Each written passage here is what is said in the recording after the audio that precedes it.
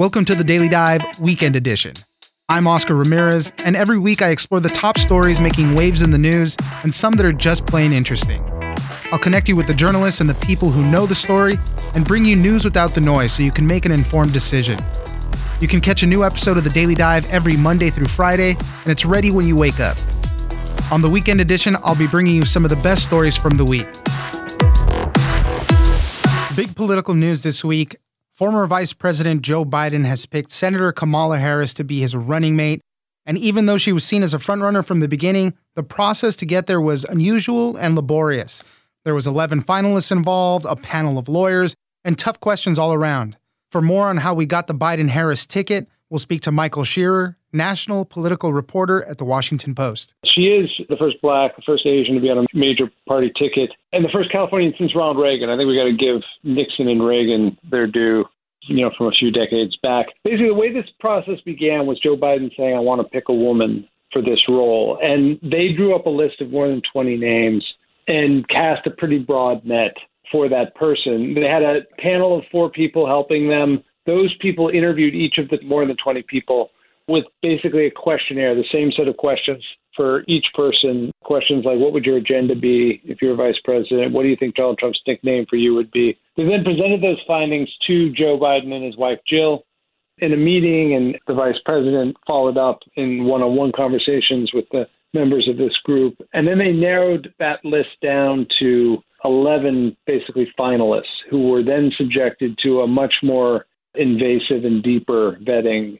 For each of those 11 finalists, there was an individual interview that was conducted in the last 9 days by the vice president. There was a team of between 12 and 15 attorneys who were assigned to each person to vet basically everything they'd done in their life, all public records, all public speeches, all controversies, financial matters.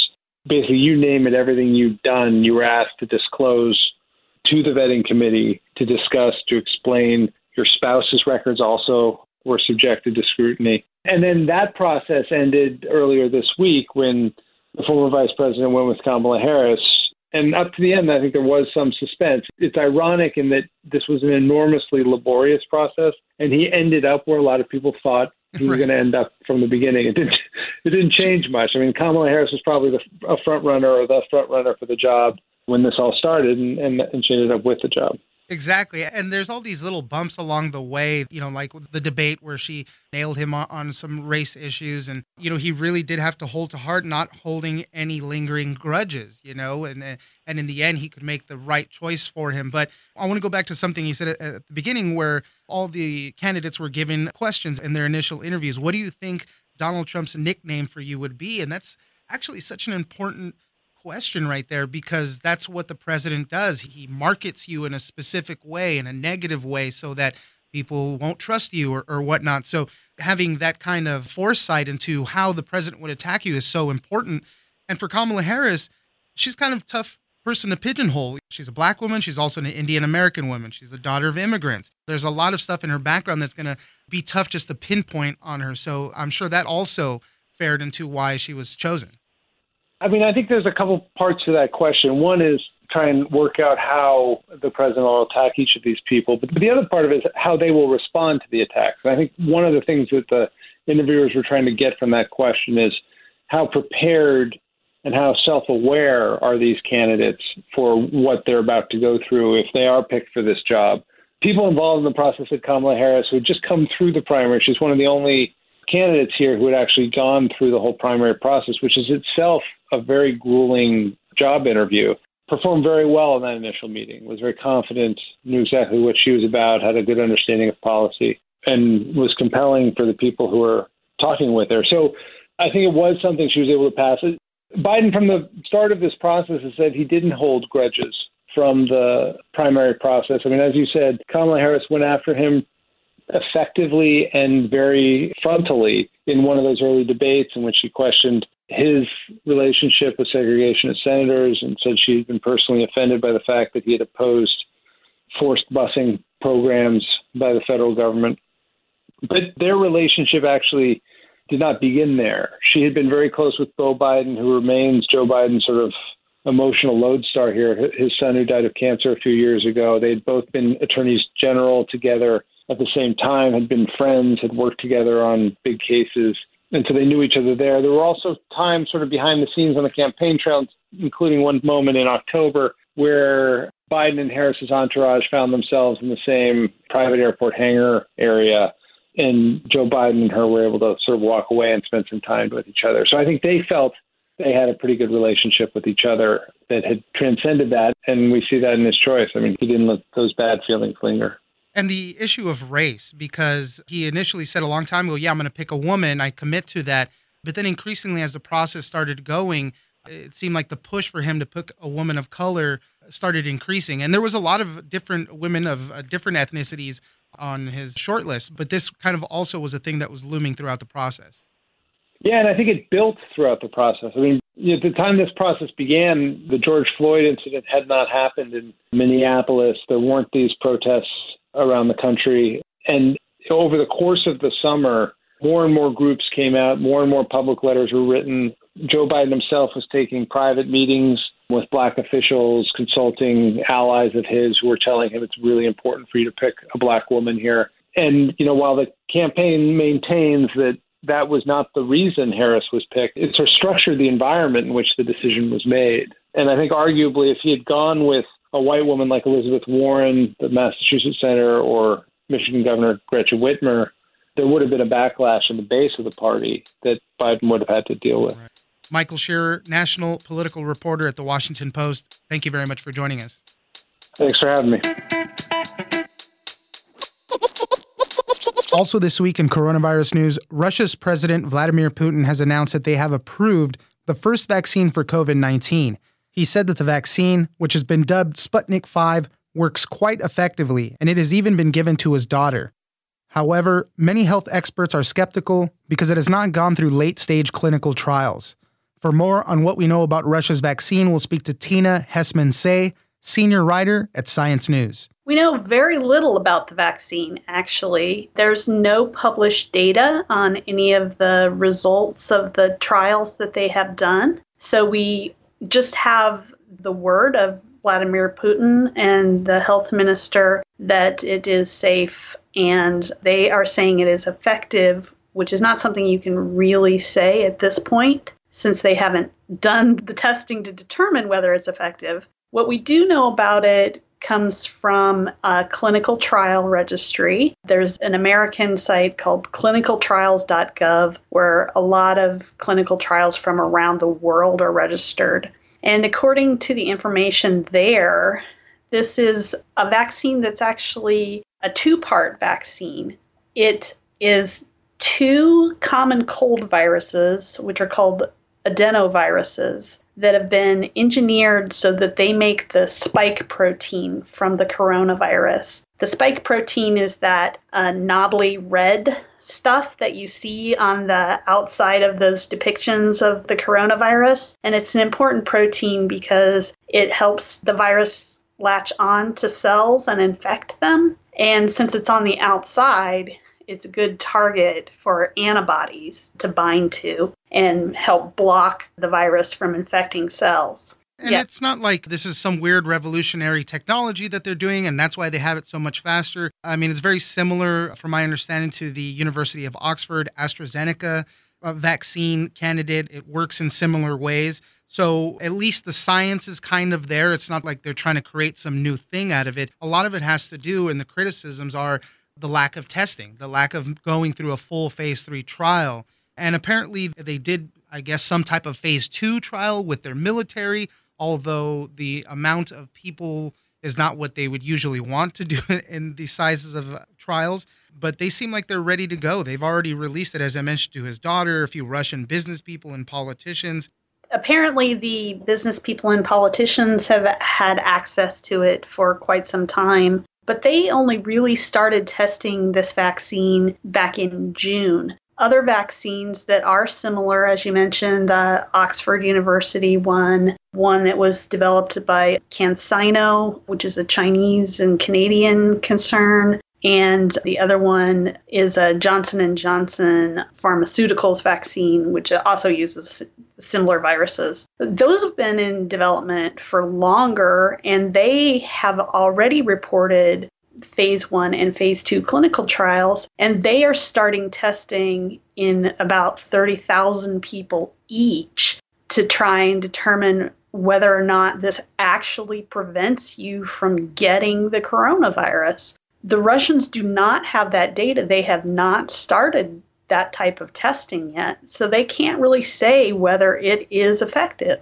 The Russian vaccine has been named Sputnik 5, a throwback to the satellite back in the day, or it could be Sputnik V for vaccine. We don't, the naming of it is just kind of a fun little tidbit there. But the interesting thing is, and you kind of named a lot of the different vaccine candidates, Johnson & Johnson, AstraZeneca, Pfizer, there's a bunch of different ones, right? These are all made by pharmaceutical companies. And this Russian vaccine is actually made by the Kamala Institute, which is kind of the Russian body of science thing. So they're not necessarily doing it with a big company, it seems like. But from my understanding, there's already other countries that are interested in buying this or buying doses of this. And I like the way you put in the article, did the Russians win the vaccine race with this? I mean, if all is lucky and all goes well and it proves to be effective and safe, this is a big point of national pride for them, I guess, even though the virus is global and all. But I just want to explore that concept, though. Did they win that vaccine race? Well, it's only a win if it really is safe and effective. If it's not, then it could be a big loss for everyone because people might not trust the vaccines that are proven safe and effective later on. But, if even one country develops a vaccine, that's great for everybody because it could potentially mean that we can get back to something resembling normalcy if we can protect people against getting infected with this virus. So the more success that people have, whether it's one country or all of these vaccines that are in development, if they seem like they actually offer some protection, that's a win for everybody. So it's not like everybody else is going to stop because the Russians say that they have a vaccine. All of this effort is going to keep going forward, and hopefully we will have multiple vaccines so that everybody who needs one can get one. Yeah, I mean, it's going to be interesting to see how this rolls out. From my understanding, I think they're going to start ramping up production. They want to start giving it out to teachers and doctors first, hopefully by October. So everything's going to start moving really fast pretty soon. And we hope, right, that everything is safe and effective for the people that are getting it. But just another big development in the fight against coronavirus, if it proves to be true. I know there's a lot of skepticism about it, so we'll have to see. Another problem is that you can't really say anything at this point about how long the immunity might last. Even if it does offer some protection, we don't know if this is something that's going to go away in 6 months or if you need to get a booster shot every year, or maybe it'll be like the measles and you get a shot and you're protected for life. Tina Hessman-Say, senior writer at Science News, thank you very much for joining us. You're welcome. Other big political news this week, President Trump on Thursday announced a major foreign policy achievement. Israel and the United Arab Emirates have agreed to establish a full normalization of relations, and Israel will also suspend its annexation plans in the West Bank. This makes the UAE the third Arab country that has active diplomatic ties with Israel. For more on this big announcement, we'll speak to Dave Lawler, world editor at Axios. This, in some ways, came out of nowhere, and in some ways didn't. I'm not sure that anybody was expecting this announcement today, that the UAE and Israel would officially recognize one another and establish diplomatic relations. As you say, it's been decades since another Arab country, recognized Israel, and so this really is a major breakthrough. It has been going on behind the scenes. The UAE and Israel have been working together, actually, particularly against Iran, but sort of on a broad range of issues for a while now. But it's gone on in secret. They haven't spoken about it openly, and this is kind of bringing that out into the open. And it really is. It's a landmark announcement. The leaders have spun it a bit differently afterwards, so we have to see how it plays out in practice. But it was a big announcement today. Egypt and Jordan are the only other two Arab countries that have active diplomatic ties with Israel. You did mention that each country was kind of spinning it their own way. Tell us how that plays out, because everybody stands to gain something a little different from this. For President Trump, obviously, a major foreign policy achievement. This is something he can tout later on before the election comes. But what's in it for Israel? What's in it for the UAE? So Trump put out this statement, which was a joint statement. It was signed by the leaders of all three countries, and it had basically two main points. One was that Israel and the UAE, as we mentioned, would open diplomatic relations. The other was that Israel would suspend its plans to annex parts of the West Bank, which, as you know, had been very controversial. And so for Trump, he gets to look like a statesman. We have some reporting that he's hoping for a signing ceremony, maybe at the White House, to really tout this as a big diplomatic achievement ahead of the election. But for Benjamin Netanyahu, who just gave a televised address, this is quite a sensitive matter. He leads a right-wing coalition. There's a lot of pressure to move ahead with his campaign promise to annex parts of the West Bank. He's now said he'll put that on hold. But what he did was he framed this as temporary. He said, look, Trump said this was part of the deal. We couldn't move ahead on annexations, and we can't do it without U.S. support. So I had to put that on hold to get this bigger deal. But that doesn't mean this is off the table going forward. So he's basically reserving the right to still move ahead with annexations, just not at this time. For MBZ, the Crown Prince of the UAE, he emphasized the other point, that I got Israel to hold up on annexations, that annexations are suspended. And he downplayed the diplomatic relations side of the deal, saying, we've agreed to work toward diplomatic relations, which sounds a lot different than what Trump was saying, which is that this is a done deal. So they've had their own spin to sell it to a domestic and a regional audience, but they are all signed on this same joint statement that Trump gave. So something's got to give to a degree. How important is this for the Trump administration right now? Obviously, in the United States, domestically, we have a huge problem with coronavirus that seems to be top of mind for a lot of people. Obviously, the economy as well, as it's kind of attached to what's going on with the pandemic. And this, a foreign policy issue, how does this improve his standing, I guess, in the country or with winning points for the election?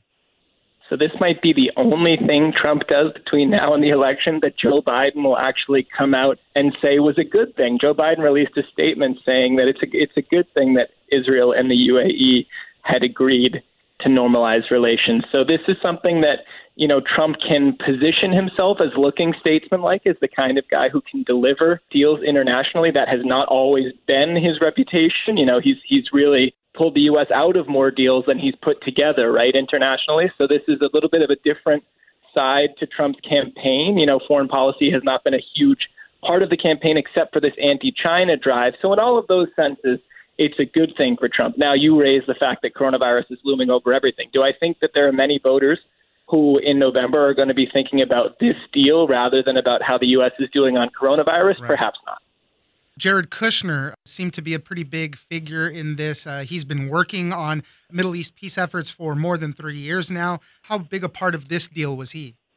He was certainly a big part of it. And one of his efforts has been to bring these Gulf countries and Israel closer together. They have a lot of overlapping interests. Particularly, they don't like Iran, but also economically, it makes sense for them to work more closely together. So he's definitely been trying to get these leaders to talk to one another. He's been trying to improve relations there. You mentioned his Middle East peace plan, which, was kind of dismissed upon release as unworkable. Obviously, we don't have peace between the Israelis and Palestinians, and it's important to note that the Palestinians aren't a party to this deal either. So this is not peace in our time in the Middle East. But in terms of this sort of smaller objective, which is getting people that we get along with in the Middle East to get along better with one another, that does seem to have some momentum. Well, in the next few weeks, there's going to be, as you mentioned, hopefully a signing bilateral agreements on all this stuff. I know the president has said he hopes to maybe host some of that, so we'll see if that happens. But in the meantime, just a good deal for the president and his administration. Dave Lawler, world editor at Axios, thank you very much for joining us. All right. Thanks so much. Don't forget to join us on social media at Daily Dive Pod on Twitter and Daily Dive Podcast on Facebook. Leave us a comment, give us a rating, and tell us the stories that you're interested in. Follow us on iHeartRadio or subscribe wherever you get your podcast. I'm Oscar Ramirez, and this is the Daily Dive Weekend Edition.